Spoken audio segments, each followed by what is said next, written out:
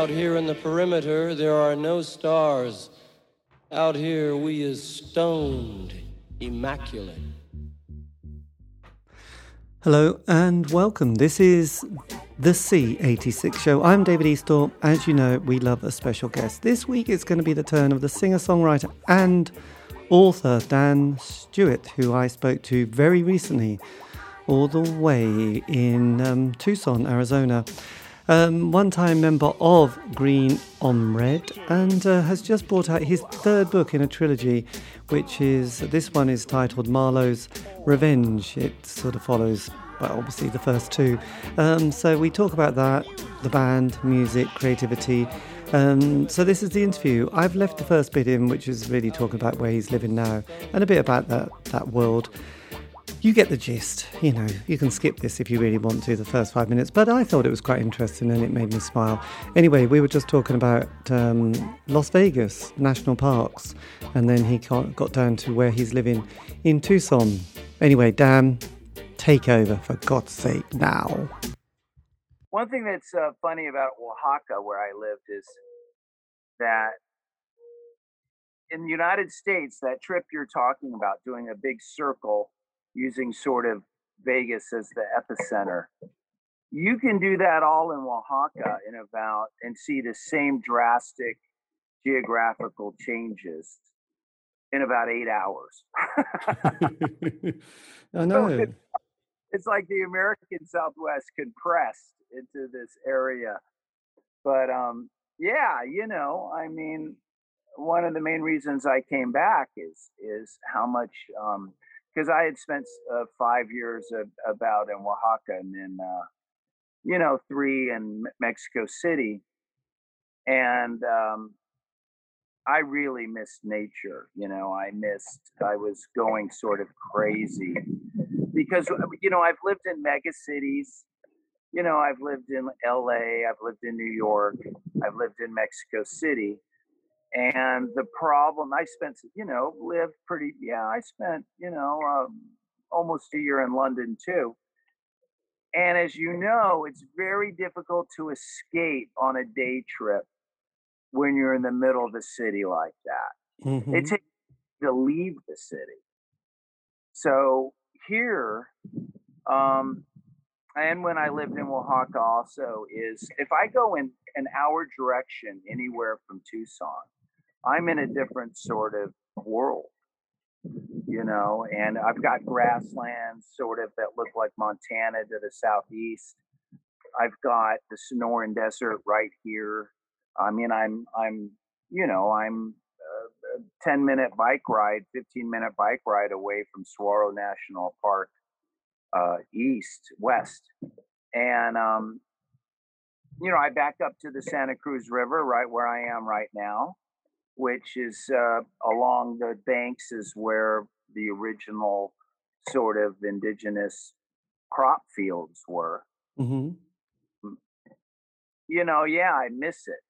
And so it's been very gratifying to be able to be back in an area of the world that's super special as far as its fauna, its landscape. And we have sky islands, we call them, which is where the mountains, Mount Lemmon, which is, it would take me probably 90 minutes to drive up there. That's 8,500 feet high. Right. So, I don't know what that is in meters, pardon me. But oh no, you're a Brit. Yes. You'd get, yeah. But so it's just and then also, with everything that's going on, as far as not just COVID is just like sort of a rehearsal for climate change. And last summer we had just a brutal, we're in the middle of a really bad drought. And last summer it was unbearably hot. Like starting right now, I'm outside, it's beautiful, it's 90 and dry. But last year it would have been 105 degrees right now. And it lasted all into October. So old desert rats that used to always sort of poo-poo anybody complaining about stuff. It scared them last year. So I think maybe we'll get to the point just through sheer fear when people start experiencing things directly, they'll maybe start paying attention a little bit more to what's at stake, Mm. you know, Yes. instead of it just being a theory or, I mean, you're lucky you don't have the rampant anti intellectualism that is, you know, has always been a part of the United States. And now it's just, obviously with the last administration just gave it so much permission to be as stupid as possible. Ignorance is considered a beautiful thing in some circles here. Yeah. Yes. It So was. it's going to be a battle, it's going to be something that the kids are going to have to try to figure out. Yes. Well, or just rely on Elon Musk, really. Oh, well, that's the problem, isn't it? I mean, a guy like him, I don't know. And we have to, I mean, do nation states matter anymore? I say they do, right? I say that they're our best bet. I don't want the Gates Foundation curing malaria. I want the United Nations to do that through the World Health Organization and stuff. This whole idea, in my country, I think Thatcher did the same thing as Reagan, but Reagan literally said that government has no answers, that it's the problem. I mean, that's just an awful thing to say. And then he gutted public education. That public here is the free school. And so now we have a electorate that, as George Carlin, our great comedian, once said, think about how stupid the average person is and realize half the population is dumber than that. So it's going to be, it's really hard. It's been rough. It's been, I mean, I don't know what the difference would be between here and, I mean, Boris, he's an oaf and all of that and on purpose and all of that. But I mean, to me, it's impossible for anybody to be less sort of, I imagine Boris still has some sort of curiosity about things, right? Yeah. Where we had a president that had no curiosity about anything, And if you don't wake up interested in this world, and if you don't accept and know what you don't know, I mean, there's just no hope, right? So we're all kind of relieved over here that we've got this guy that seems so far to understand what the major issues are and to at least come to them with some sort of rational approach based on reality. Yes. Well, I would imagine, yes, I would imagine he's had quite a clear up act to do to sort it out. Well, they don't talk about it much, but so many people retired within federal and also the state houses. So many people retired under his administration because it was just unbearable. So we have a lot of things are gutted, where there's no professionals there anymore, no experts, and everything from the State Department down, and he, how do you convince people that public service is worth it again? How do you put meaning and value into something that's been so denigrated now, really since, I don't know, around 2008, I guess. It's been the Tea Party movement, but it's been happening for a long time. It goes back to Reagan. Of course, I live in Arizona, which is the John Birch Society came out of Phoenix, and so Yes. that there's a huge history of reactionary craziness, and and then Tucson used to be the real liberal place, right? We used Mhm. to be Udall, which you probably don't know him, but the Udall family were really solid Democrat environmentalists. He ran for president a couple times. And then Phoenix was Barry Goldwater, who, is one of the giants of the previous conservative sort of movement, what used to be conservatism in this country, which is gone. I mean, he would recognize and he would be horrified, you know. So it's just it's a dangerous. I always say, I grew up with people had bumper stickers on cars. You know that when you're driving, doing those drives out of Yeah. Vegas. And bumper stickers have just disappeared because people are scared to, and bumper stickers, the odds of a bumper sticker, if it's not funny, it used to be pretty much, usually I would say half of all bumper stickers back in the day were political in some way, maybe in a funny way, maybe whatever, but it was making some sort of political statement. Now people, nobody puts anything on their car because they're afraid they're going to get shot. You know, um, I mean, truthfully. So the conversation just isn't happening, and we're not ready for it. Um, it's a country of children. I mean, we are. We're a country of. I was hoping we would make it to adolescence. Did you have optimism with Barack Obama? Did that feel like you woke up and thought, "Blimey, this is quite different now"? You know, it was a magical moment, and it was transcendent. But the problem happened is that the obstructionism against him, because those first midterms, that's when the Tea Party really got into Congress. And he also was prevented from, he had all of the, you have this ingrained racism where black males aren't allowed to be angry ever, right? They're not allowed to be, I mean, they vilified him for wearing a tan suit, you know. So he never really had a chance outside of just sort of being a very important symbol for the rest of the world, right? Mm. So for people like me, it was a disappointment because we wanted things to change faster. And I mean, we pay 20% of our GDP for healthcare, and we don't even have universal coverage. You guys probably are paying 8% or something, and you have the National Health Service. Yeah, that's right. Great.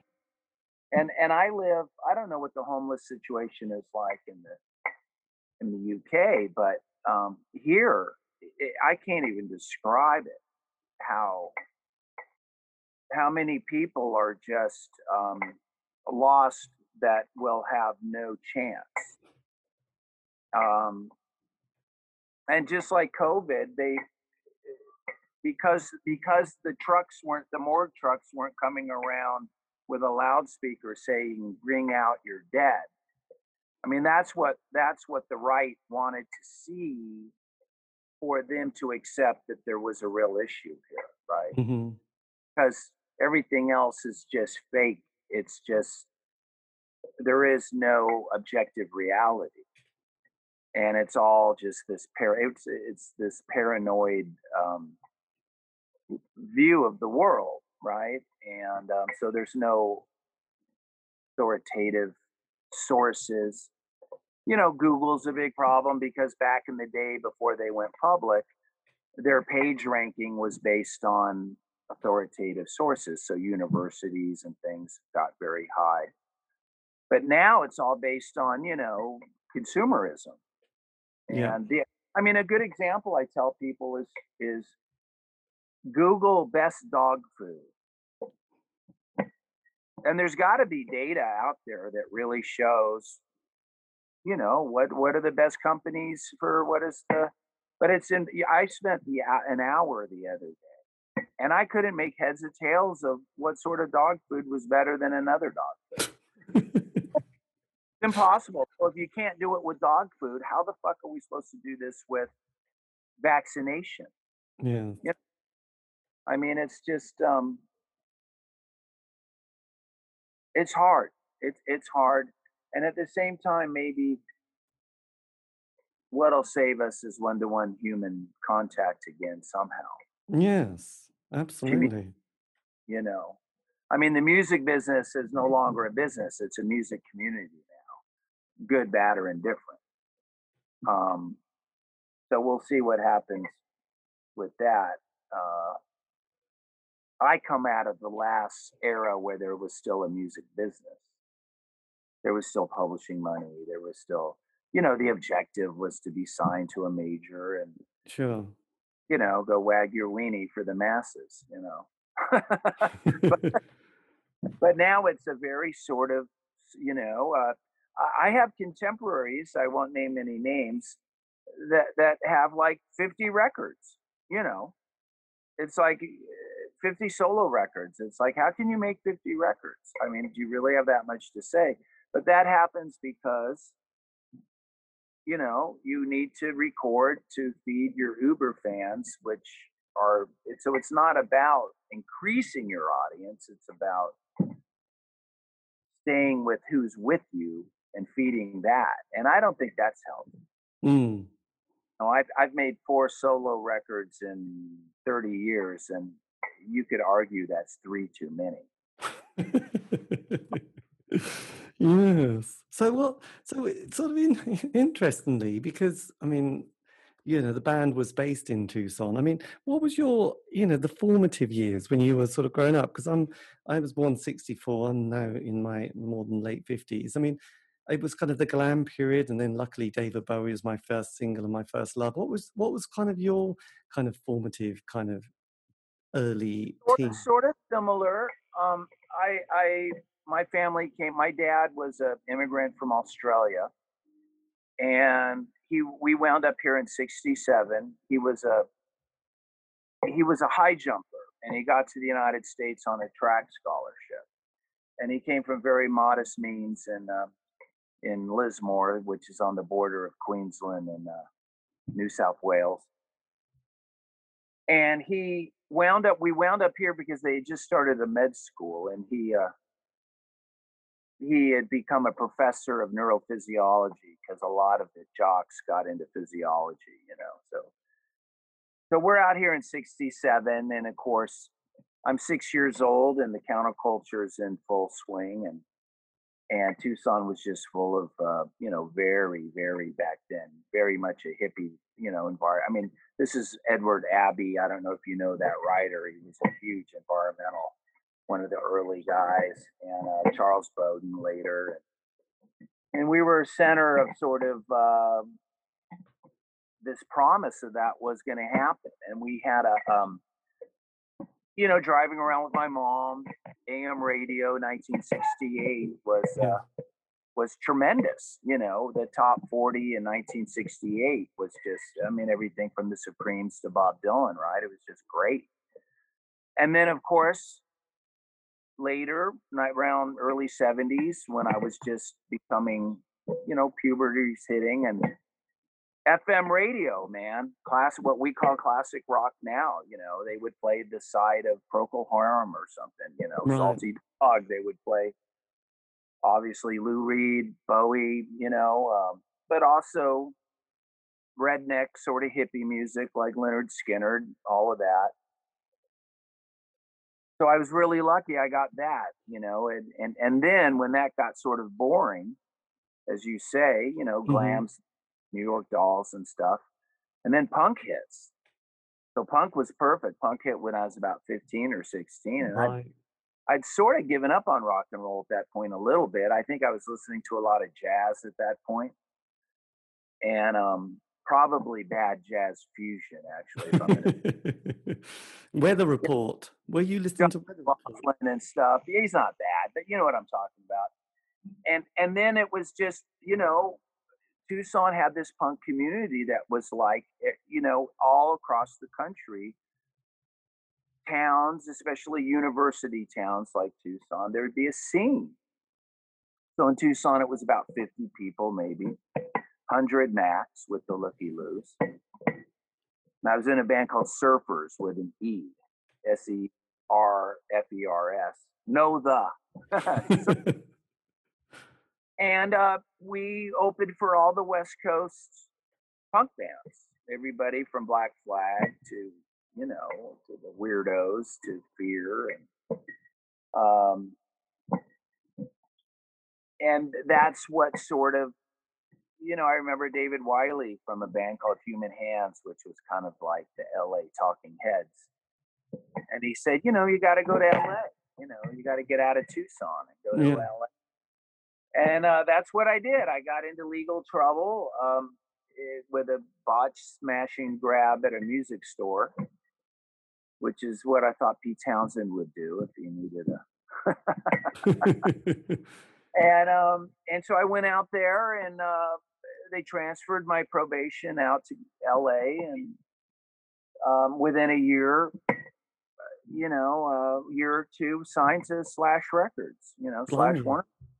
Well, it was interesting you mentioned that, because I did an interview with the guy from the punk band called Eater, which no one's probably heard of in America, but they were a very young band, and they were like 14, 15, and they had no money. They were in London, and they were looking at this, record place selling musical instruments, and realized when the guy was kind of leaving or locking up about 4 o'clock, there was a window where they could just run in, grab something, and run like hell.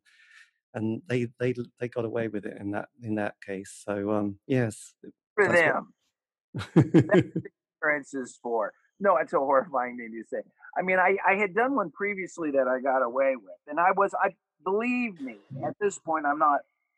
I mean, come on, thievery is thievery. I hate thieves, and but it's a part of my past, and I think that I think that what's interesting about my story with that is it's a great example of white privilege, because if I would have been black or brown, I never would have been allowed to leave the state, right? And I probably would have gotten some sort of time and would be what they say part of the system, in the system at age 19. Instead, I was allowed to go out to LA and, play silly rock music all across the country. I mean, I used to mail in my probation reports from the road. They would allow me to do that. I mean, I went out there and I got a job. I got a job delivering office furniture and stuff. I made, I knew that what the judge wanted to see certain things. But the reason they allowed me to do that is because I was a white upper middle class kid.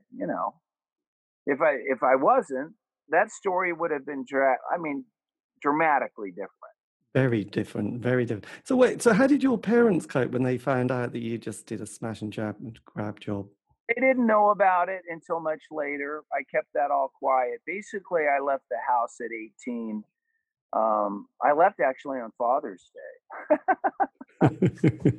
And I'm a terrible kid, self-righteous in the extreme. I should have been booted out years before. And but when punk was really happening, and we were, we had a fan base and stuff here, and I remember telling somebody, either my mom or my dad or somebody, I mean, this sounds just so pretentious. I said, this family's never had an artist. I'm going to be an artist.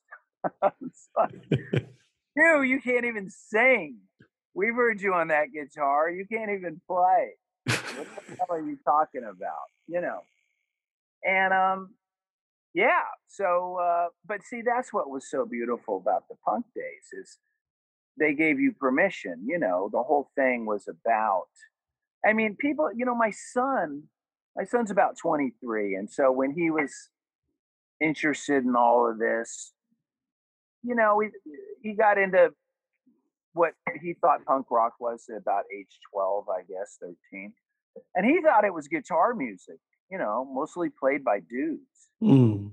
And I had to tell him, I said, no, that's that awful hardcore shit that came later. It kind of ruined everything. Like when Henry Rollins joined Black Flag, it was kind of over, right? There's Yeah. horrible macho posturing and bad poetry and all of it. But when I was into it, there was a lot of women in the scene, and there was a lot of odd instruments in the scene. Accordions, trumpets, whatever you wanted to do. If it was creative and you were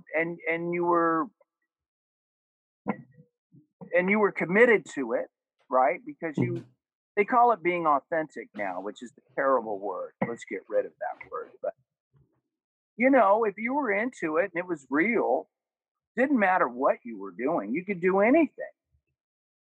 And it was punk in my view, how I understand that word, But then it all changed, early 80s, and suddenly, it just became this like very, very hyper macho guitar music shit.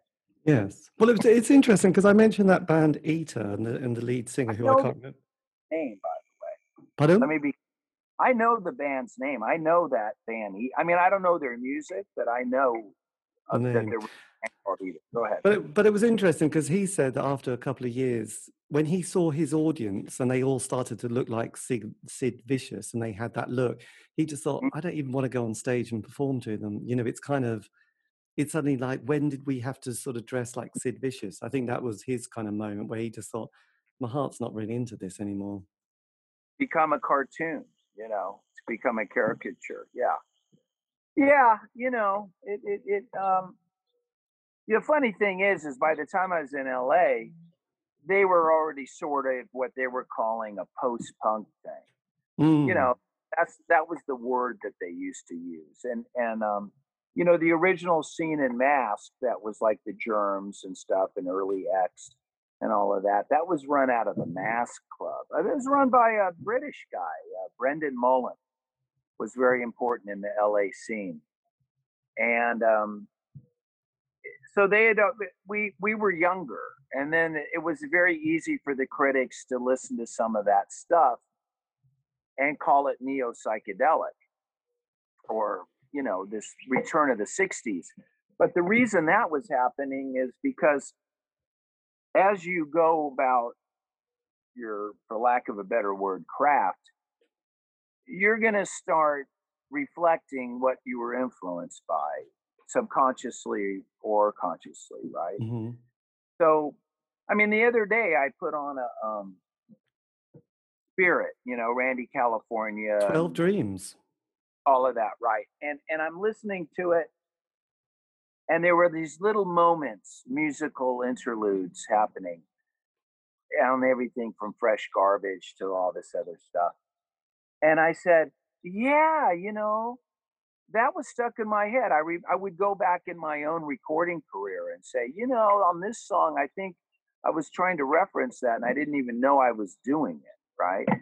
So that's just a natural thing. And it's not just music, obviously. Filmmaking, photographers, art, painters.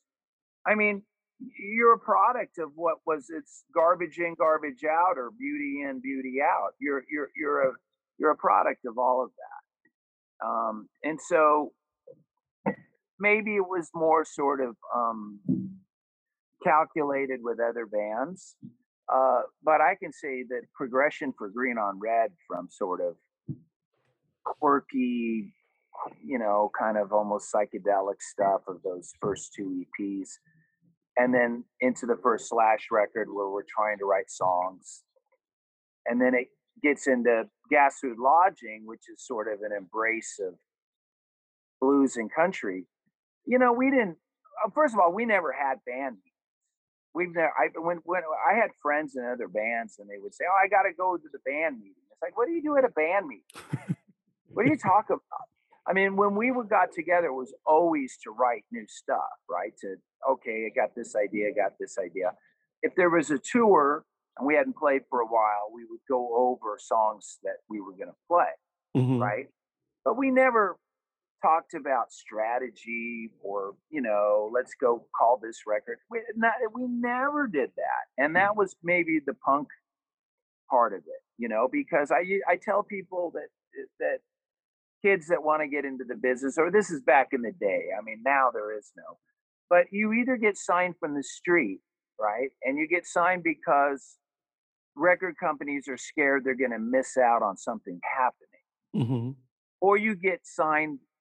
The A&R departments in the old days were always on the 7th floor. So you go up the elevator and you know somebody, and it's kind of like an inside deal, right? So whatever always happened to us was from the street. It was always, and it was, a lot of it was based on criticism, because for some reason we got away with murder critically, right? Which really shouldn't have happened, because there was a lot of stuff that wasn't particularly compelling, that still nobody said this is shit, right? So the record company, they would say, well, if we sign them and we just do this or that, or get them with the right producer, something will happen. Well, nothing ever happened, I mean, but we were allowed. I mean, I guess my point is we Grin on Red made twice as many records as they probably should have. And there was different parts of it. There was the initial band, then there was the initial band with Chuck when Chuck joined around 1984, Chuck Prophet. And then I fired my best friends and went on with Chuck and made a few more records. So there was like 3 eras of it. And when we're right now, we're right in the middle of doing reissues, and so we'll be doing 3 box sets. And that's how we're going to break it up, right? And whether that's overkill, yeah, it's probably overkill. So I'm a total hypocrite because I'm serving those Uber fans, right? We're Yes. people that actually give a shit, because there's not going to be any new. I mean, although I gotta say, whenever the kids, the '80s are kind of popular right now, and so I do occasionally get some kid in their 20s wanting to know something, which is always very gratifying. Or if you find out that a young band covered you, right? Boy, that's a great feeling. I mean, when you get covered by your contemporaries, it doesn't mean anything. But if it skips a generation or 2 generations now, I mean, we're Yes. going on that almost, right? I mean, and they do one of your songs or they talk about it. That's a very nice thing. That's a very nice thing. Amazing. But the interesting thing is, because during that period, I mean, you mentioned you had punk, and then you had that post-punk world, and there were bands like, there was the Nightingales, and there was, Public Image Limited, The Fall with Marky Smith, and then Magazine and Gang of Four. And then that sort of period of the early 80s, as you said, there was this kind of idea of it being put into a category called new psychedelia, which there was bands in the UK which were like, I don't know, Medium, and Mood 6 had that kind of a slightly modish quality, but you didn't really have a modish quality. You had more of a looser country quality, didn't you, or country or folk quality as well? Because I remember Andy Kershaw really championed the band, didn't he, from the UK? Yes, dear Andy. I hope he's well. I understand he's had some challenges, as the kids say. Well, like I say, it was sort of just this path that we were on that, later we called, me and Chuck kind of had a epiphany that music is geography, right? So the LA records, early ones, you got those 2 ones, you got the Gravity Talks. Well, you have the EPs too, but the real records, the Slash record, and then the Enigma record, Gas Food Lodging. Yeah, there's a Bird sensibility. There's a New Riders of the Purple Sage sort of. I mean, Lonesome LA Cowboy is still like my anthem. I mean, I love that song so much. So that country rock sort of thing is there. But we didn't sit down and say, let's do this. We just I guess what I'm saying is, as a songwriter, if I can call myself that, you come to the point where you realize there's these tried and true forms cowboy chords and 1-5-4 changes. There's a reason why that is the vocabulary for American music. For I mean, blues and country are the two sides of the same coin, Mm. and you either embrace it or you don't, right?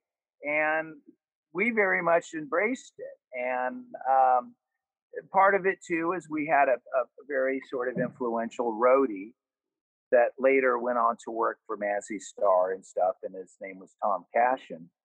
And he would put together he was older than us, and so he would put together these mixtapes when we were touring, and that would really school us on early blues, early country. That's a dump truck over there or something.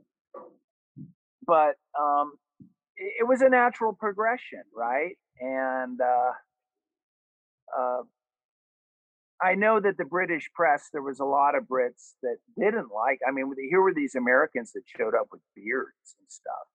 I mean, we really didn't have that, but we were playing guitar music, and everybody else was sort of synthesizer crazy.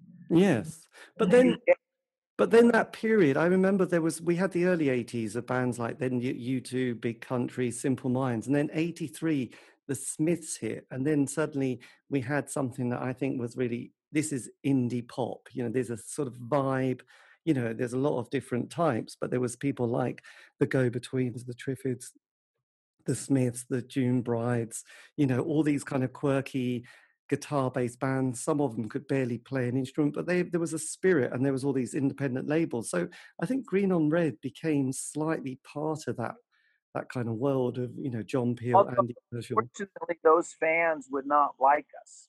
The Smiths fans, the crossover in the Smiths and Green on Red is probably zero. And the reasons for that, I don't know. I still today, I mean, come on. I mean, you're sitting there. I hope you have some oxygen to have. I mean, I'm sitting here, how many miles away, and I'm taking up all the oxygen. I was a loudmouth. I said a lot of sort of incendiary things, and I mean, I was trying to turn people off, not on. So our diplomatic sort of skill set wasn't very, the emotional intelligence just wasn't there. Musically, I think we came close when we did No Free Lunch, which oddly enough was recorded at Woolhall, which in Bath, which was Tears for Fears studio. And I think we were the first band that actually had a live drums in there. And that record, which was like a freebie that we gave to Phonogram, that we were signed Phonogram London worldwide. So Polygram was releasing the records in the United States. Very, very reluctantly, by the way. It's like, what are you doing signing an American band, right? And that record, I think, had some sort of a bit of British pop sensibility. And, there's a couple songs on there that could be Kinks tracks, I guess. And if I do say so myself. And, but the record company, because that was a freebie we gave them and wasn't the record they were spending money on, they didn't want to promote it. But that record had singles on it. So if they would have thrown some money at that, there's a song on there called Time Ain't Nothing that probably could have been a hit and was sort of played on the radio quite a bit. I mean, it's a weird thing because in the United States, all of our records were college radio top 10. Mm-hmm. That chart didn't mean anything. That chart didn't really translate. I mean, the first band in the United States, it's kind of a Smith story. The first band that broke through in my sort of generation was REM, right? And it took them a couple of records, and it took a lot of commitment from, I guess they were on Warner Electra or somebody. It took a lot of money. It took whoever signed them. Maybe it was Joe Smith. I don't know who signed them. You gotta put a lot of fertilizer in there with the seed. And sometimes it doesn't happen right away, and sometimes it happens incrementally. Well, we were never that wasn't going to happen to us. One look at us, we drank a lot, and we later, did a lot of hard drugs, and it's like, no, this is, first of all, Dan's going to die next week. Jeffrey Lee Pierce. I just found out this recently, who I adore. I've always, I love the Gun Club. I love the Cramps. I love the Fall. I love that stuff. A birthday party, and I loved all that. And I found out from a mutual friend that when Jeffrey Lee was in the audience watching us in London, probably around, I don't know, 86, 87 or something, he said to our mutual friend, he said, that guy up there, and he pointed, and he says, he'll be dead before the end of the year. Here before Jeffrey Lee is gone. So life ain't fair. No. But I don't know. And also the other thing that happened that didn't help us is that when we were signed in London, we concentrate on touring Europe more than the United States. And that was a huge mistake. And the reason that is because we were encouraged by our record company to do it that way, right? Where we should have kept our fan base in the United States. And then, of course, when I fired two of the members, and they had to find out about it in the music press, that was not good either. Now, in Britain and in the rest of the Europe, they didn't care, because there was this thing like, Mark Smith can have anybody he wants in the band, and it's still the fun kind of thing. Or Nick Cave can put whoever he wants in the band seats, right? Well, that doesn't fly so much in the United States. It's like, is this the band or is this not the band? And, we loved having Chris Kakovitz in the band and Jack. And where are they now? What happened? I thought you guys were friends. Well, they were jettisoned because, Dan is a traitorous bastard, right? We're all really good with each other now, which is beautiful. And if we ever play, we did a reunion back in 2006. You can only really do it once, right? 2007. We might play again when the reissues come out, but it's very clear what Green on Red is. It's got to be the four of us. It's got to be Chuck Prophet, myself, Chris Kakovitz, and Jack Watterson. If they're not, nobody's going to call it Green on Red. We're just not going to do it. Right. That's kind of strange, isn't it? Because Marky Smith has that famous quote that if it's him and even your granny on bongos, that's still the fool, isn't it? That was his famous line. Well, and he was, he was a true iconoclast, and however you pronounce that. My written vocabulary is much better than my spoken, and you get that your audience, if they're mostly there, can just pretend that that's the way we say things. But yeah, and with me, it was a very cynical. I had a lot of problems with my. It wasn't until about age 50, when my brain broke at age 50, that I really addressed some of the things that was hurting me. And, I'm hoping that today I'm a much more sort of stable person than I was then. I was just not stable. I was a very, very sort of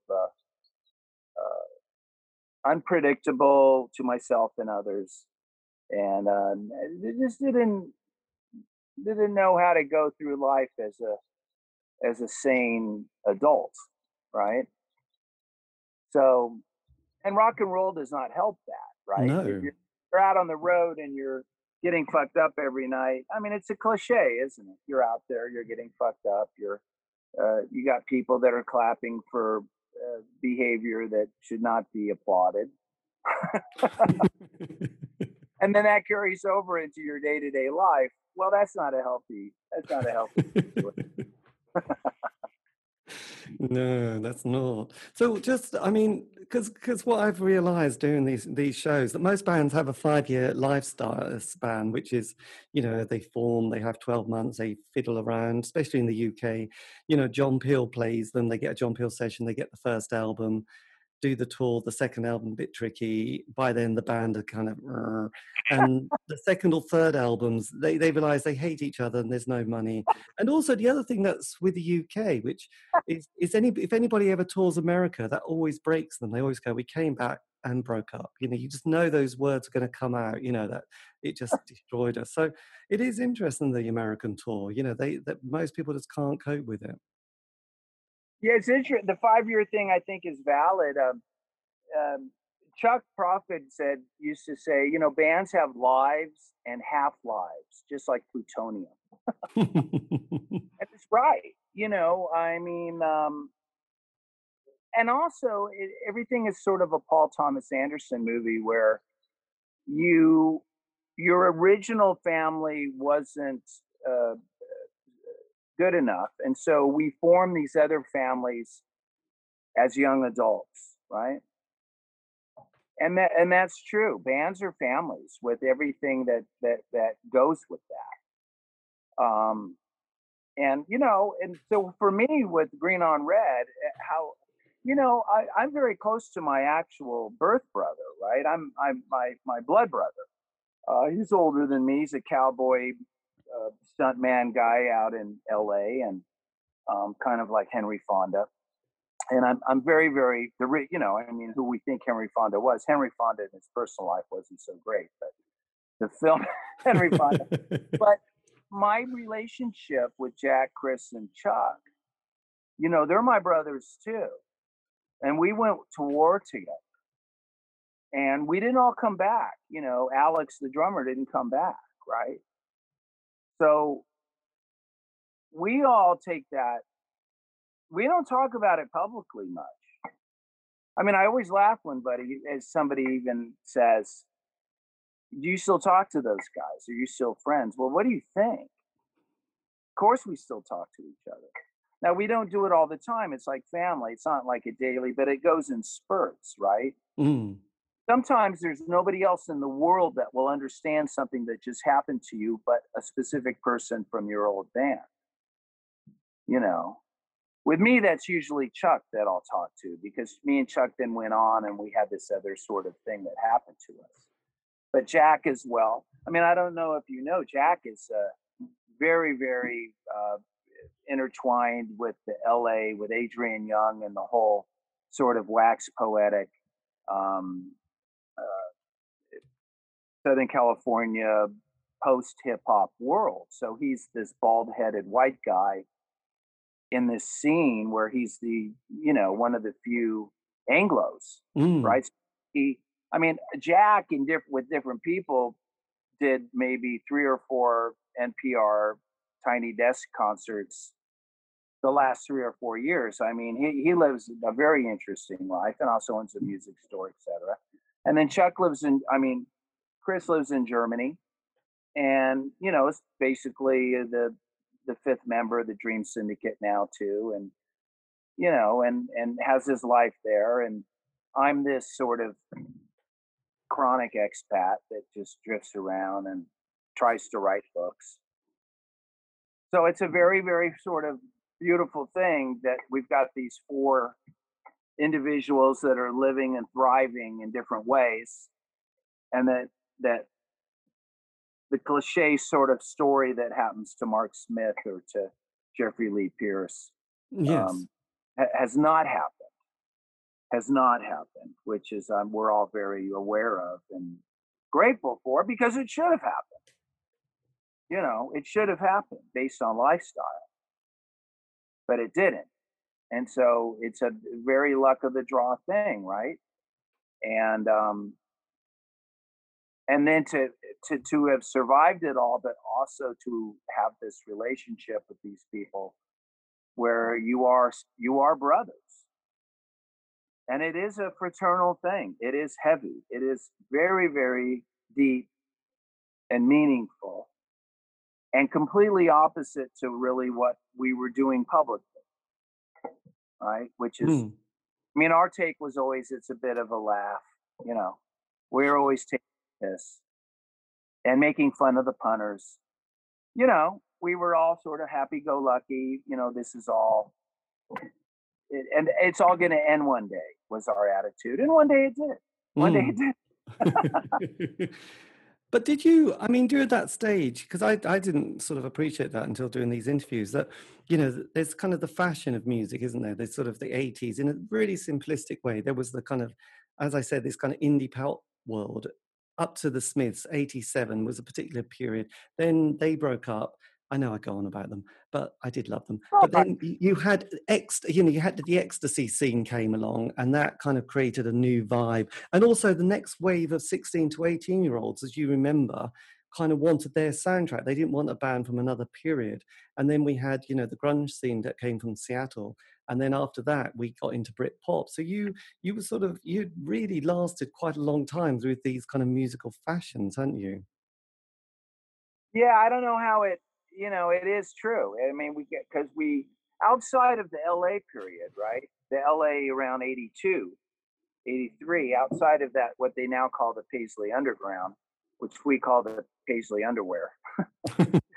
That really, you know, what's funny? I was in Mexico City around 2015 to 18, something like that. And I used to say to Danny Amos, who's a guitar player that started Los Straitjackets, you know, with the Mexican mask and the instrumental music. And he used to be in the Rabies, if you remember that instrumental band out of New York, Jody Yes. Hare, late 70s. And me and him were like adopted by these kids that were playing this sort of guitar oriented music and sort of garage rock type things. And I said to him, I said, you know, this is the third scene I've been in. I've only been in 3 scenes. I was in the Tucson punk rock scene, just like Danny Amos was in the Minneapolis punk rock scene before he moved to New York.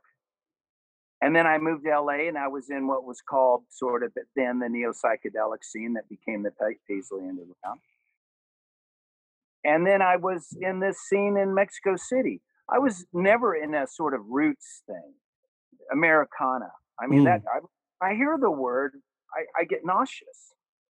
I mean, to me, it's a fascist word, you know. It's like, what are you talking about? And if you go into the what was called the Americana scene, I mean, there's no black people. It's like trying to spot black folk at a rockabilly convention. It's not going to happen, you know. And so, how can you? I mean, there's a few exceptions, okay? There's some exceptions. I don't want to be, but I really, I really did not embrace that, and that was also a bad thing for me politically and artistically because boy, everybody just loved it. You know, that's what sort of launched Steve Earle and Lucinda Williams and all this stuff. And Wilco, right? Wilco is the poster boy for Americana. Yes. Jeff Wheely. Wheely. To me, it's just yuck. It's a thing that, you know, American music. The reason it is what it is that you had the Scotch Irish sort of thing that you know came into the Appalachian Mountains. And then you had, of course, the backbeat of Africa. But really, in rural areas, from all that eastern seaboard into the deep south or whatever, if you heard music back in the day, let's say 1920, let's say, and you heard music coming out of some rundown shack, I don't think you could really tell whether there was black folk in there playing or white. Okay, it Mhm. was the labeling and the branding came later. Okay, race music came later because R&B is because they until Chuck Berry and until they understood that this black music could be sold to a white audience, to white teenagers. You know, it was very, very stratified into these different categories. And so when they come up with Americana, but really what it is just sort of folk music, electrified folk music more than anything, right? It's like, why are you putting that Americana back in the day was a sort of term about kitschy furniture and stuff, like a wagon wheel chandelier. That's Yes. America, right? And this word that I don't think, I mean, I care about words. I don't throw them around. And yeah, and it's funny because I know some of the guys that really started that scene. I know the founder of No Depression magazine. I know the DJ in Austin that was one of the first AAA stations, adult art alternative, which is Americana. It's gone away as a platform, programming thing. And I knew the guy out in Gilroy, California. He was a pot dealer. I'm not going to mention his name, a great guy. And he's the one that really launched the Americana radio chart. Okay. This would have been early. And they know what I'm talking about. I can talk to them about what has happened. Right. And they don't say to me, "Oh, you're full of shit," or "That's not true," or "You're just bitter." We're all sort of left here with what happened, and it hasn't been good. It hasn't been good for rock and roll. And what was wrong with that word? What was wrong with rock and roll? What was wrong with folk? What was wrong with country? What was wrong with blues? Why did these very useful nouns, sometimes adjectives, why did they sort of become jettisoned for this other way of how we're going to talk about this stuff? To me, it killed a lot of stuff. Okay, I might be, exaggerating here.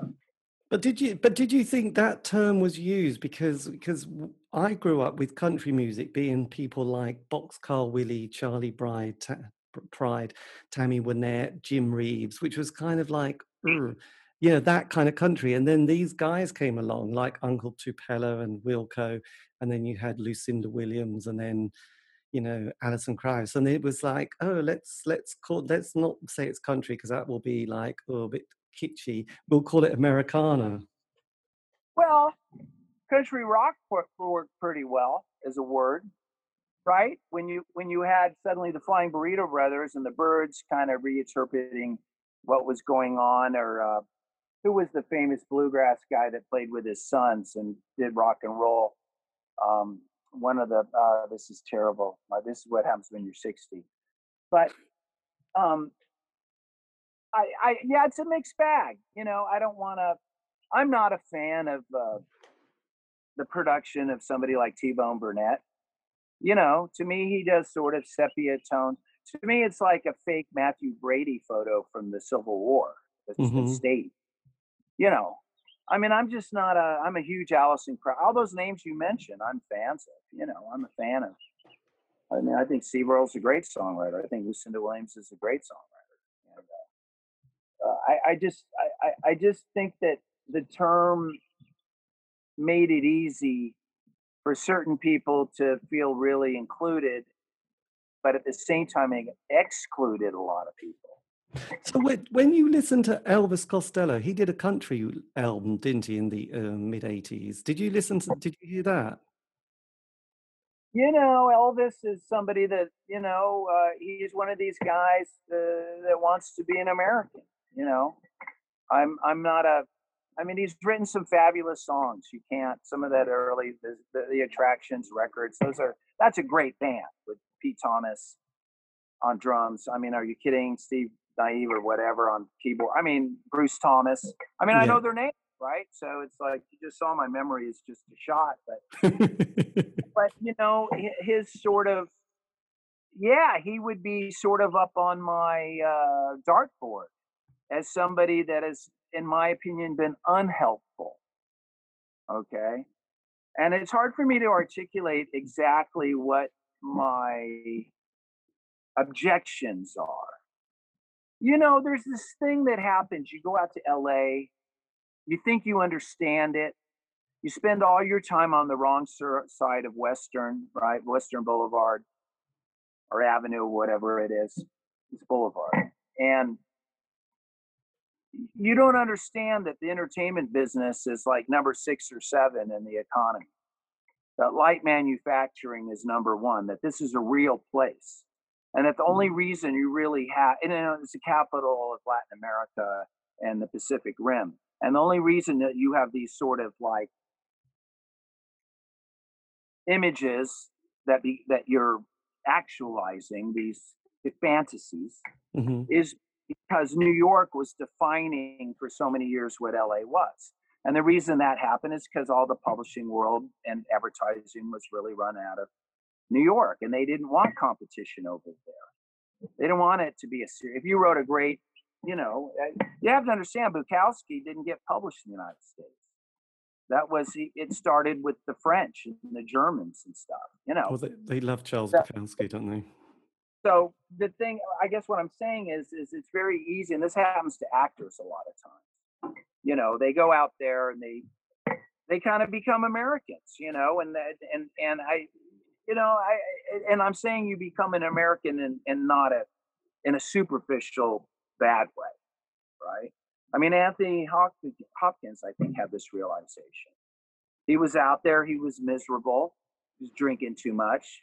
So he went back home, and then he became a serious actor again, It's thing that happens to people. But what And about, because one of my heroes is Lemmy from Motorhead. Now he relocated to LA, and he seemed to it suited his lifestyle of being able just to hang out at the bar, play his kind of machine. he didn't spend half and half. He spent all his time out in LA. I think so. Really? So he survived it. But you know what? That's funny about that, because he might have been doing that, but I don't think he was advertising it. I think he just, he's one of my heroes. I met Lemmy the same night that I met the head of Hell's Angels London, and it was at Dingwalls, and Lemmy told me that I belonged in a cage, and his buddy said, said something, and they were going to buy me a pint or something. And I said to the biker, I didn't know who he was. I said, "Oh yeah, a real biker, sure you are." I said, some real Hell's Angel guy's going to come in here and rip the colors off your back. Lemmy looked a little horrified. He thought the guy was going to kill me. And the guy said, "Oh, quite right. You don't know who I am." That's right. We don't know, and he didn't give a shit at all. That could have been my last evening on Earth. But yeah, I mean, it's a funny thing, right? It's this. I love that we're all different, and although I'm a huge believer in, I'm a globalist, okay, straight up. I mean, I don't believe in the way neoliberal economics have been so unfair to developing nations. I don't believe in extracting wealth from countries and all of that, but in general terms, I believe in a global community, right? But at the same time, I really believe that it's great that we're all different, and that maybe, I hope this is true, that in London, that young people don't have to go and change their accent to get ahead in life. I'm hoping that a working class accent doesn't hurt you anymore. And just like here, I hope that your sexuality or the color of your skin or doesn't hurt what you want to do in life, right? That we all get a fair. So I guess what I'm saying is my objections about some of this. I believe in the United States also as a symbol. It's important. There's a reason why immigrants still come here. And one of the main reasons why they still come is nobody cares whether you have papers. If you want to buy, what is the first thing an immigrant does in the United States, and probably in the UK too, is they buy property, and nobody's going to take it from them as long as they can pay the mortgage, and you don't have to show proof of citizenship in this country to own a house, So that's the thing. It's like it still matters. That's why New York City still matters. I mean, New York City is a caricature of itself. It's exactly what it used to accuse LA of being all these years. It's empty and it's vapid and it's it's horrible. It's like Orlando now, right? It's a cartoon of itself. But still, there's Queens. You go up there to Queens and there's 100 languages spoken in a square mile. That's American to me. Whoever comes here first. I mean, whoever just got here is the most American to me. My dad was an immigrant. I married an immigrant. My son is the child of an immigrant. I still believe in the American dream. But at the same time, I object to people having to leave where they don't want to leave in order to have a chance, right? And if you look at what's happened at the border, it's a lot of Central Americans. Well, if you look at the history of the United States foreign policy in places like Honduras and Guatemala, it's not pretty. No. So we're the ones that are causing a lot of that. And the thing that's hardest about this country, David, I just cannot abide by, is we just don't have any curiosity about the rest of the world. The rest of the world is so curious about us, or used to be. They're not anymore because we become so horrific. But we just don't give a shit about how anybody does anything differently anywhere. Boy, that's a tough pill to swallow. Yes, but you are quite excited. You are quite excited with our royal family and castles, aren't you? Let's face it. How old is that? Is the first question an American tourist asks, and how much did it cost? Those are the two. I mean, that's the other thing. Yeah, I mean, this latest thing that happened, you have to understand is I don't follow popular culture in the way that I really even I understand some old, Prince Philip died, okay, and then there's some problems with one of the kids and the wife, okay, all right, I get that. But I barely know what a Kardashian is. I don't know really what a Kardashian is. And in fact, I had this conversation last night with my son and his girlfriend because they were very interested in the OJ trial, right? They're 23, and the OJ trial is what really launched a lot of this sort of reality TV. Networks found out that for very little money, they could do this freak show that people tuned into, and still today, if you turn on CNN, you're not going to see news. All the nighttime people like Don Lemon or Anderson Cooper, I don't know what it is. It's a very cheap way to have some sort of topic every night that really doesn't illuminate much. Yes, this is true. I know reality TV is awful. But look, just going back, did you just going back slightly, when you went to record your last couple of albums with Green on Red, this is the sort of early 90s, was it kind of the sense when you were in the studio that you felt that this was going to be the last album, so to speak? Well, first of all, it stopped when me and Chuck went and did Here Come the Snakes in Memphis, the second Memphis record with Jim Dickinson. And because I thought I was doing a solo record. I showed up, and then the company that gave us the money to do that went bankrupt. And we were signed to a publishing deal, and they ran around, and they had a record company part of their publishing concern. They had a physical, side. And they said, well, we'll put it out, but you got to call it Green on Red. So it was the first time that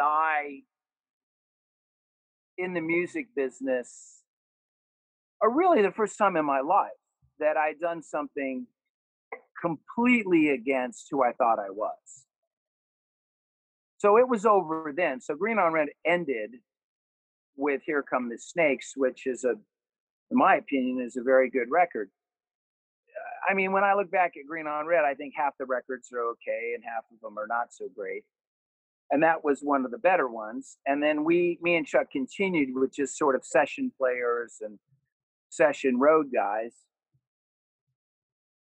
but it was over, right? Meaning we kept going because we were on salary, right? Mm. And we had publishing advances and stuff like that. So we just kept going because we didn't know what else to do.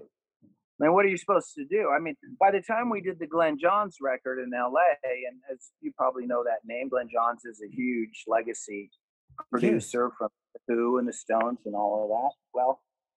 Well, we had nothing. I had nothing. I had nothing to say. I had nothing to give. Extraordinarily expensive record done at Ocean Way Studios. Terrible record, just an awful record. But I didn't know what to do with I had no place to do but be in that long stay hotel. I mean, I had nowhere to go. I had no home. My life was down to one guitar in one hand and a suitcase in the other, literally. So I just kept, I didn't know what to do. What I should have done is just disappeared and regrouped. And hopefully, if I had something to say a couple years later, come back and do something. Yes. But I didn't have the courage. I didn't have the willpower to do that. I was a coward. And so I do this record, and then we got lucky on the record after that. We did a record with Al Cooper in Nashville. That was a fun, kind of good record. But was it Green on Red? No, it was me and Chuck Prophet. So it's a shameful thing that also had some sort of artistic merit to it, because those records are okay. They're pretty good, some of them, like outside of the Glenn Johns records. So Yes. I guess the thing is, those last 3 or 4 Green on Red records, I don't know what they were. They were sort of the monster with 2 heads, instead of 4 heads. Yes. And you did a BBC Maida Vale session though, didn't you, as well? We did a bunch of BBC sessions that somebody put out at some point. The BBC was always really kind to us, except for John Peel. He hated us. Bob Harris liked us. I saw John Peel once I was at the BBC doing something, and he came down to the reception to pick up some Chinese takeout or something. I forget what it was. And Chuck says, "Look, it's John Peel." And I walked up to him and I said, "Hey, John," I said, why don't you play us? I said, look, I'll tell you what, you play the next record, I'll go down on you. That didn't go over good. He said, no, thank you.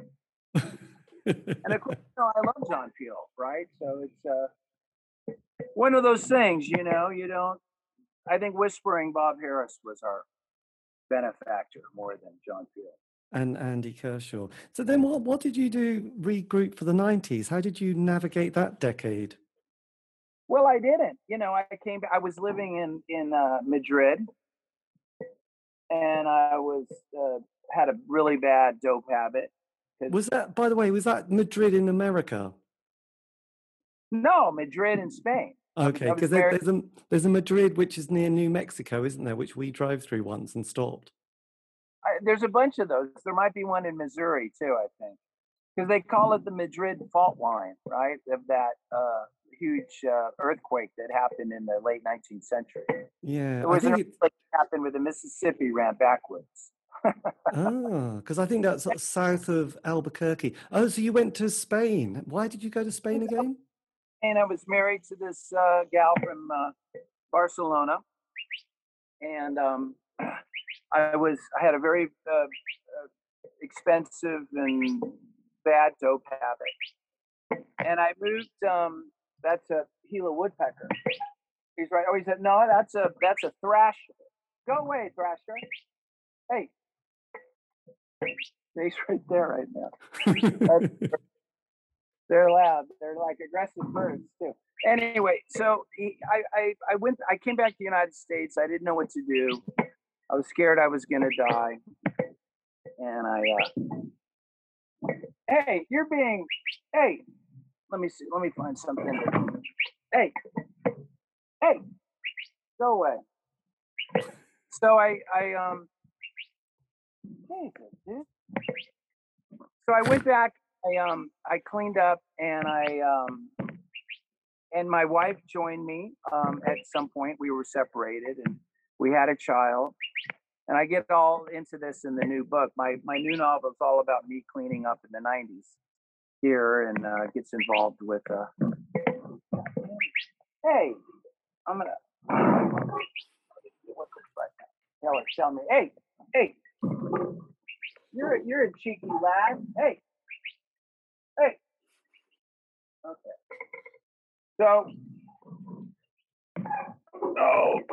So anyway, as I cleaned up and I got a job, a regular office job. I was painting on a paint contracting crew full of ex-junkies and stuff. And from that, I made it into an office. I call it my missing years. And Yes. my wife was in grad school, and she went from London party girl to intellectual, and got her degree, and now is a professor in New York. And we had a son who's out here visiting me now. And I just tried to, I didn't know what a normal person was. I hadn't been sort of a stable person since I was like 10. And here I was, 30, 32 years old, and had no life skills, nothing outside of rock and roll. So I did that, and then played a lot of golf, which is a huge cliche, right? Yeah, Alice Cooper. And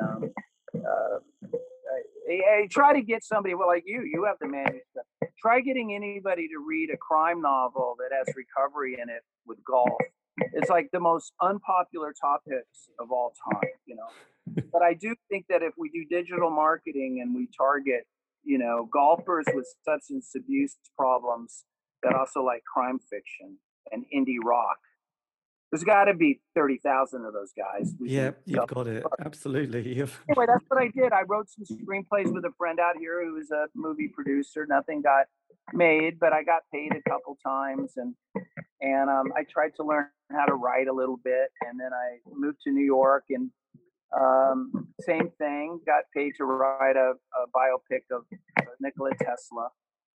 And I've always wanted to be a writer. I always felt like a fish out of water in music, always. But I feel very comfortable in the literary world, and and I have my causes. Like I believe that we have too much MFA fiction, Masters of Fine Arts, where people talk about the blues of being in grad school. I'm trying to bring back some sort of, pulp sensibility. The first book was just a false memoir. It was sort of written like a punk rock thing. And then the second book was a real novel about, life down in Oaxaca and being very in a severe depressive episode and surviving that. And the new one is just a breezy sort of Elmore Leonard thing, that takes place in Arizona in the '90s. And I'm hoping that little by little, I can crawl my way and write a book every few years. And hopefully by the time I die, I'll have, half a dozen books to go along with all those sort of dubious records. Yes. So when you mentioned, up to the age of 50, you had a moment when you were hit 50 where you suddenly had to clean up. Was that, just emotional or spiritual or sort of drug related? Well, I as far as drug addiction, I cleaned up as far as, that sort of stuff, back sort of mid '90s, lasted for 10 years. And then I decided to be a civilian again. And, so I started drinking and smoking weed again, which has not been a problem. So all of those sort of horror stories that you hear about that is taught, and I don't want to get into the whole politics and the not based on scientific truth of addiction and all of that. But what happened at 50 is that I was in New York and my marriage imploded like kind of did in the early '90s, but not based on these issues. And I just sort of, I had what they used to call a nervous breakdown, right? Mm-hmm. where I couldn't sleep and I couldn't eat, and I wound up in a psych ward, and I had a Russian shrink tell me, he said, Mr. Stewart, he said, I understand what's going on with you. I think I do, he said. And he says, I've seen psychotic and you're not quite there. But here's the medication that you might find useful. You might want to, mess with the dosage. And so I went on to this antipsychotic when I was 50, and very low dosage. And this funny thing about life is that, my marriage was over and I went down to Oaxaca. And geez, you could get that medication down in Mexico over the counter. So yeah, that beats getting codeine over the counter in Spain in 1990, right? And so it just all sort of worked for me. And I started putting it together sort of day by day, and the beauty of Mexico is Mexicans are really good at living in the moment. They're kind of Buddhists that way, and they can be very, very satisfied with very little sort of material. I mean, Mexicans know how to be happy in the moment. They can do it. And at the same time, they're very fatalistic, right? At the same time, they know that what's coming is not going to be good. But they can really enjoy a day like today. It's such a, I'm really understanding how hot it's going to be in a few weeks. So right now it's 90 out, which is very pleasant in Tucson because there's no humidity. And I can just I'm in this house that I bought a house that was a rundown, hadn't been lived in for years, a tiny little sort of thing. And I had friends that helped me sort of turn it into something. And I can't believe it's happened. I can't believe that I've got this place that's like a writer's studio. It'd be a perfect place for a painter. There's like very high ceilings, and I've got all this light that floods in, but I'm not a painter. But it's gratifying to know that if a painter did they would find it useful, right? And so I just feel sort of really, grateful that, I turned 60. That was a huge deal. I never thought I would make 60. And we have this, I don't know if this is happening in the UK, but in the United States, nobody wants to be old. And I don't understand it. And they'd never retire. I mean, I understand if you can't retire because economically you can't. That's a separate, right? But there's people that just want to stay in power forever. And I'm not necessarily talking about Joe Biden because he's sort of the exception that proves the rule, okay? I mean, I have no problem with him where he's at right now. I mean, I'm grateful he's in there. But there's so many other people that just they do not. I remember when a 60-year-old, 70-year-old, they sat in the corner. They were glad to get a cup of tea and a bit of cake and write checks for the grandchildren. Yes. They knew they didn't have to be the straw that stirred the drink anymore. So I hope to put another 10 years together. That would be wonderful. But I have no illusions that I'm going to be some sort of 80, 90-year-old. My body's been through too much. I'm already going through I've got some health issues, whatever, that I'm dealing with, but like everybody, but I'm happy to be old. I'm happy to be, and to cheerlead the kids. And if they want it, I have a bit of advice, if they want it. But I'm not going to tell them what to do or how to act or how to feel or what's fair. Yes. It's like woke culture, like this book I just wrote. If some woke kid wants to say, hey, you're a 60-year-old Anglo from a privileged background, and you have a bunch of Mexican American characters in this book, and I don't think that's cool. I wouldn't argue with him or her or they. I would just take my lumps. I mean, how many years has it been of the patriarchy? How many centuries? If it takes 3 or 4 centuries for the pendulum to swing back, I'm fine with that. You know, people bitching about it, people bitching about cancel culture and all of this. Hey, you know, you didn't bitch about it when you know you gladly took all the benefits of when it was the other direction. Now it's the wind has changed. You know, Yes, yes. right? I know. So We did. anyway, I'm happy to be alive, David, and I'm Yes. happy like you gives a shit to fucking call me and listen to me fucking rant. So because in the last decade you've written, but you also recorded sort of material as well, haven't you? So you've been this last decade has been quite active, hasn't it? With and sort of playing with your old mates as well. You know, I mean, I like I said, I'm proud. I managed to do it in 2 different eras, and I'm done with music. I'm not saying that melodramatically. It's just I did a trilogy that I'm very proud of. Right? I did this Marlo Billings thing, and I've done it both in the with the books and with the music. And I really believe that the LP is dead. Um, famous last words, because we thought the novel was dead in the early '70s. But I just think that it's singles now, and it's just not my thing. And I grew up with the album, right? I grew up with 20 minutes of music aside, and you either got up and turned it over, or you didn't. You didn't pick up the needle to to not play that song you don't like, right? Mm. So it's just a different time and place, and I don't. Um, the studio itself has changed, right?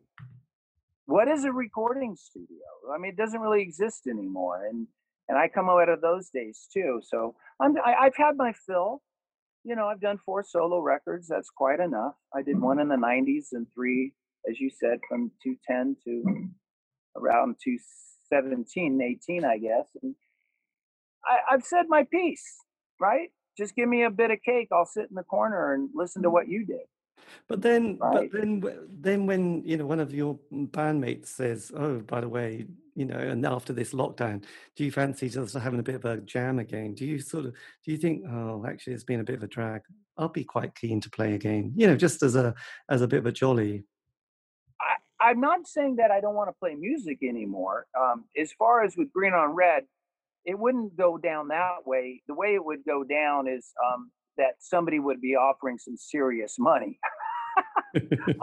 Straight up, you're right. You know, they would be like, "Hey, you know, everything's kind of come full circle again, and you know, let's go out and make some money." Because you see, we really didn't make money back in the day, right? Hmm. So we don't feel guilty about that part of it at all, you know. And then it would be okay. Where are we going to get together? And then we would show up, and we would have a set list based on stuff, and we would just get right to it, right? And that would be a blast. It would be a lot of fun. And so maybe that'll happen, maybe not.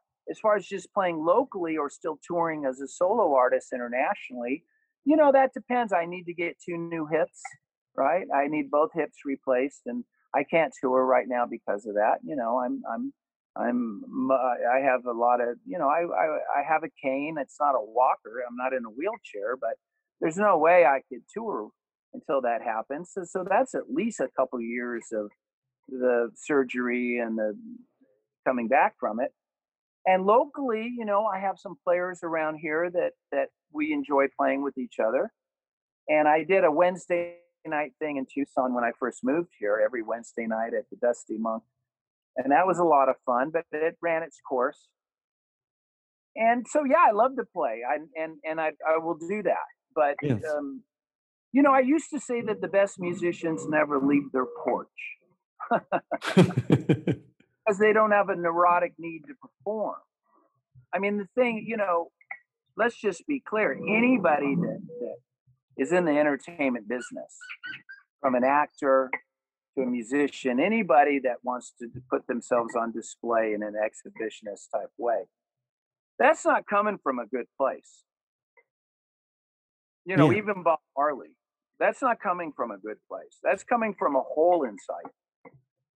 And that's beautiful. So you become a performer. I mean, think about somebody like Nina Simone, right? I mean, she's such a compelling artist, you know. But what was driving it all? What was driving out it all was not pretty. Hmm.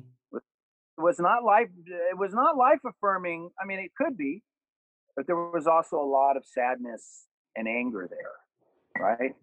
So I just don't feel the I just don't feel like I need to get my yayas out, and at the same time, I really, writing used to be such a laborious process, and now I find it to be sort of um, much more fun, if I can use that word. If writing can ever be fun, I don't know if it's fun, but it's certainly not.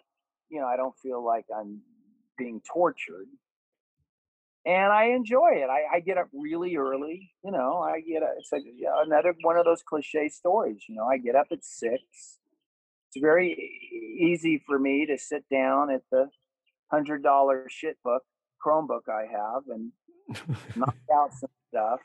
And 3 or 4 hours go by, and by that time, I'm ready to come outside and feed some birds. Yes. So with your latest book, did you do a lot? Was it a case that you had to do a lot of rewriting and sort of going back over it?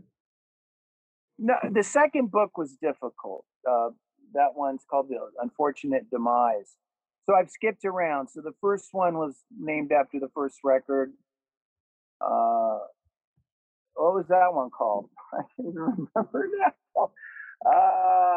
Something Marlo Billings. That's another senior moment. I don't even know the name of my first solo record. And then this one is Marlo's Revenge, which is the second record. Right. And so the first book was Mini Punk Rock Days, Tucson, going to LA. The second book was 2015, 2016 in Oaxaca. And this book is me in the 90s, okay? And actually, it sort of wrote itself. I mean, all those things that used to hang me up on the second book, I got, you survive in all of it, right? And what you're trying to do is you're trying to solve it.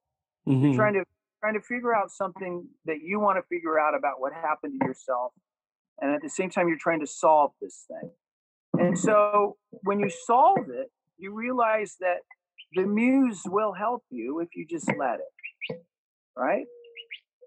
So this one, I just let it rip, and the second record was like that a lot. The Marlo's Revenge record was very loose. So this one, it was not this big, heavy character coming out of a psychiatric episode, This was just me. And then, I mean, sure, he's kicking dope and he's getting clean, but he's also in his 30s, so he has a little bit more resilience. And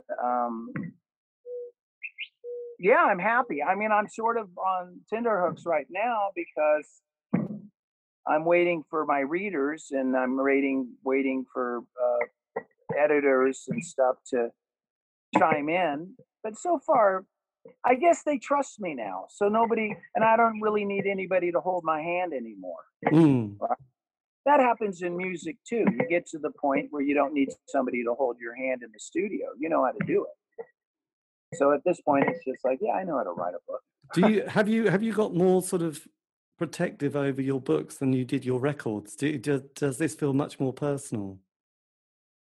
Do I feel much more, what did you say? Protective of your, the books, or do you feel much more exposed with the books, the writing process with the, the novels rather than the music? What I've noticed, like I was just sort of at a dinner party, right? It was outside and we're spaced. But I was there with I'll mention a name. One of the people there was Stacy Richter, who wrote 2 really highly regarded collections of short stories. She's a very funny writer. And what I've noticed, and then I'm there with this other guy that's produced Hollywood films and whatever. And I'm there, and what I notice is what I want to talk about is the nitty gritty emotional shit of some of these books, right? Because we're all narcissists. Anybody that is in the performing arts, and even if now you become a writer, you're a fucking narcissist. And but nobody's really interested. Nobody really gives a shit. So what they give a shit if they read it is they want to know whether they want to have fun with it or they want it to challenge them or something, right? Like Graham Greene, who is one of my heroes, absolute heroes. He broke his books down into the serious ones like Power and the Glory, and then what he called entertainments like Our Man in Havana, right? But the truth is what he considered sort of lightweight. That stuff has some of his best shit, right? So I'm kind of at that point. I'm kind of at the point where I wouldn't mind actually selling some books, right? And it doesn't scare me to write something that's sort of that it's not a big heavy thing. Like this book is not a heavy. The last one was kind of heavy, whereas this one is just sort of like absurdist a little more. And I like to say that they're all the songs, the books, this interview, it's 65% true. Because that's how we sort of go through life, isn't it?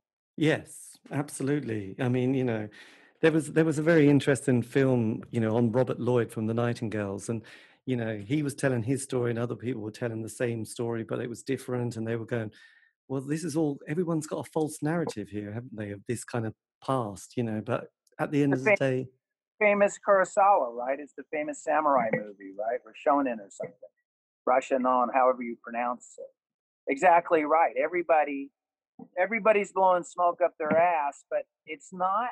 We do it because we need to survive. Denialism is not denialism, denialists.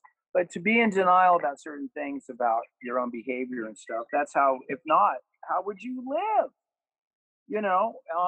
I just had an old girlfriend come over that I lived with for 8 years.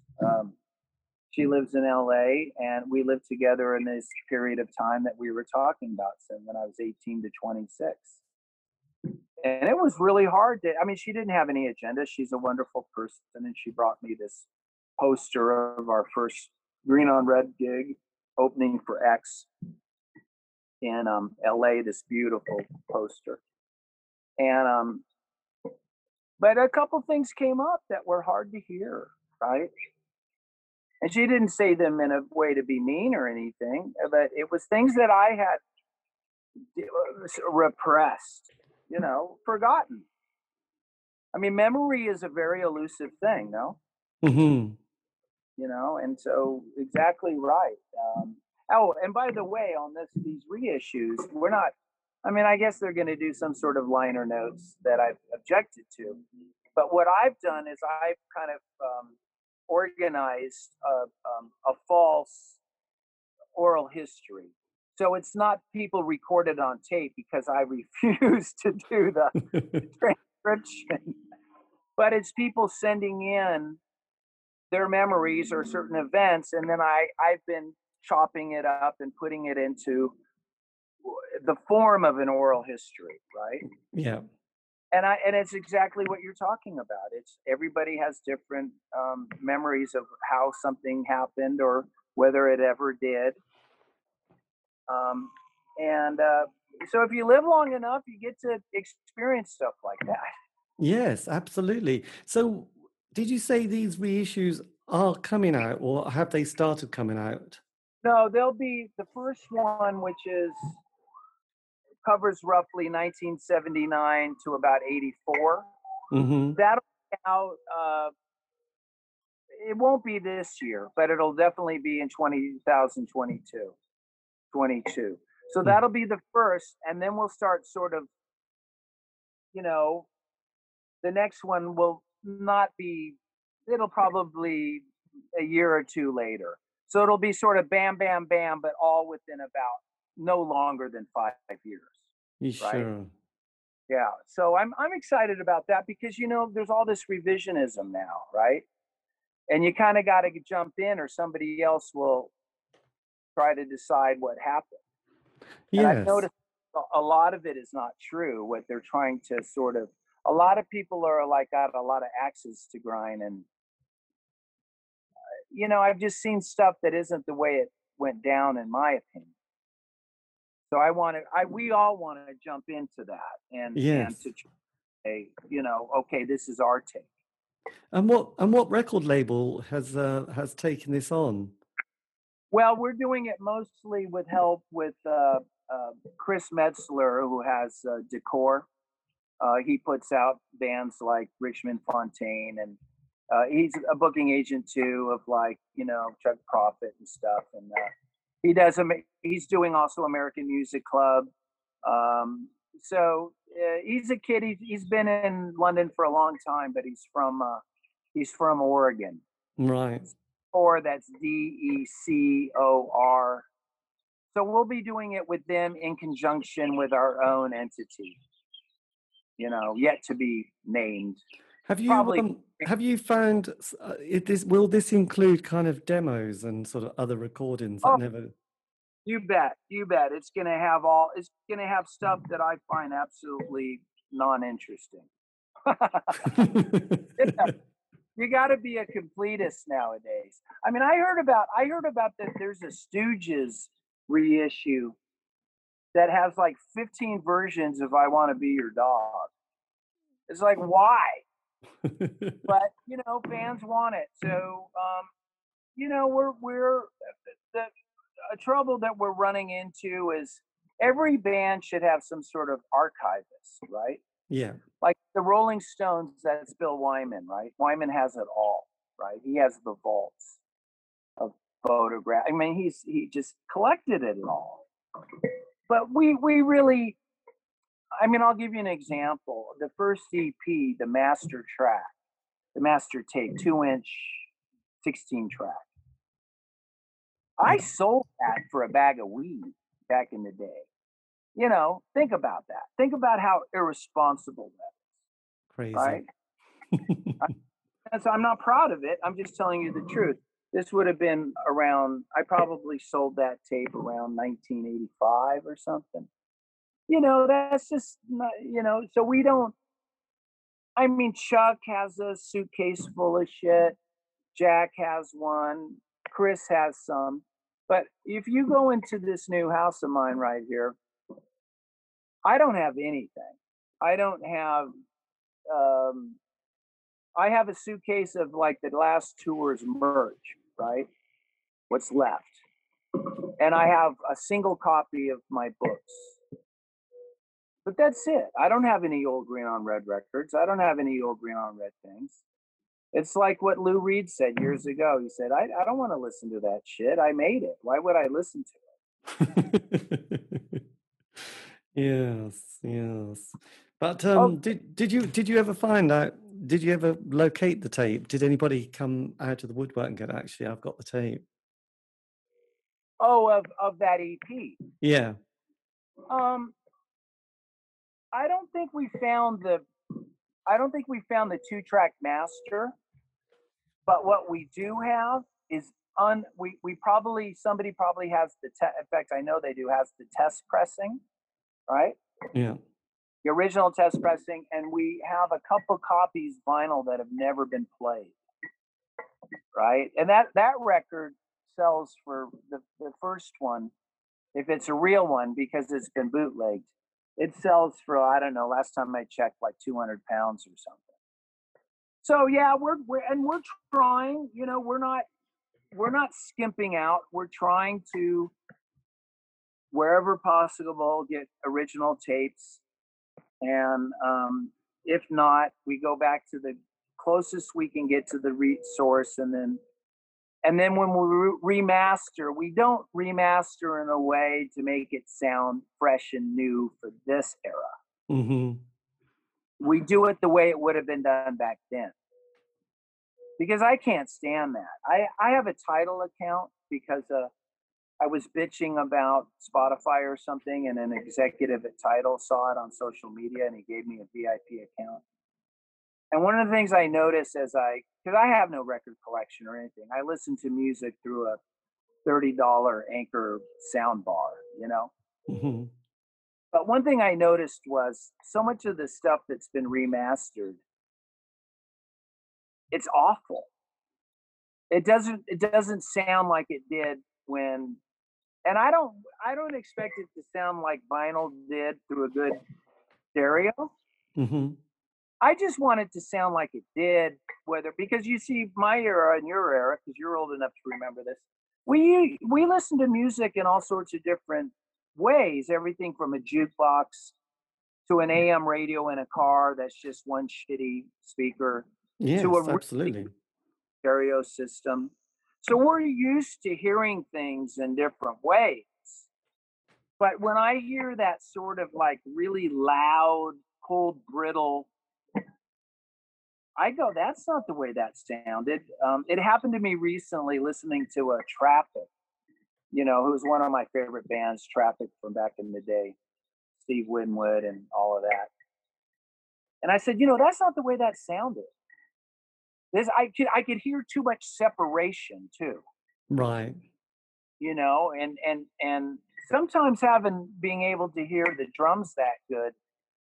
Well, that's not the way it sounded. I mean, nobody really heard it. We only felt the kick drum back in the day. We didn't really hear it.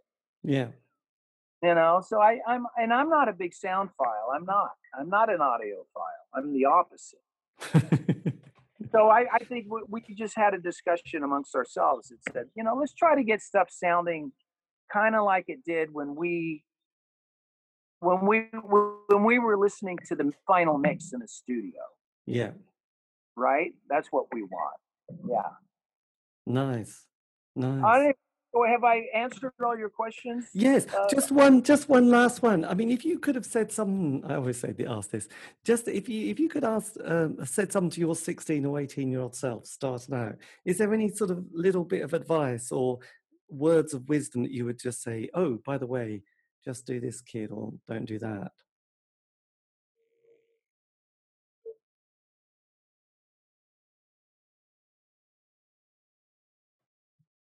I don't know. I mean, my thing, try to wake up interested. That's the thing. Oh, and the other thing, I guess I would have said this. I would have said, there's many right roads, but there's only one wrong road.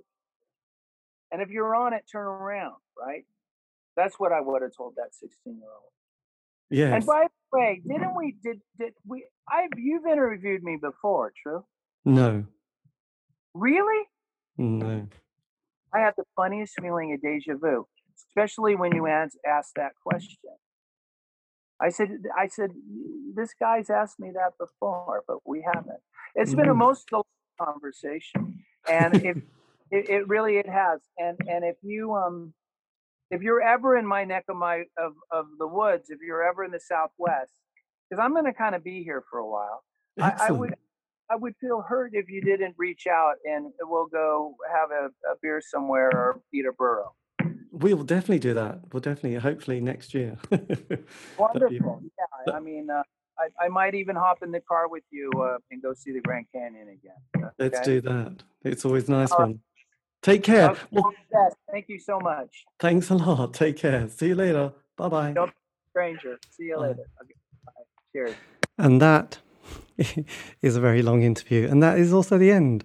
I'm sure someone's listening still. Anyway, that was me in conversation with Dan Stewart, one-time member of Deep Green on Red, talking about life, love, poetry. As if you're listening still.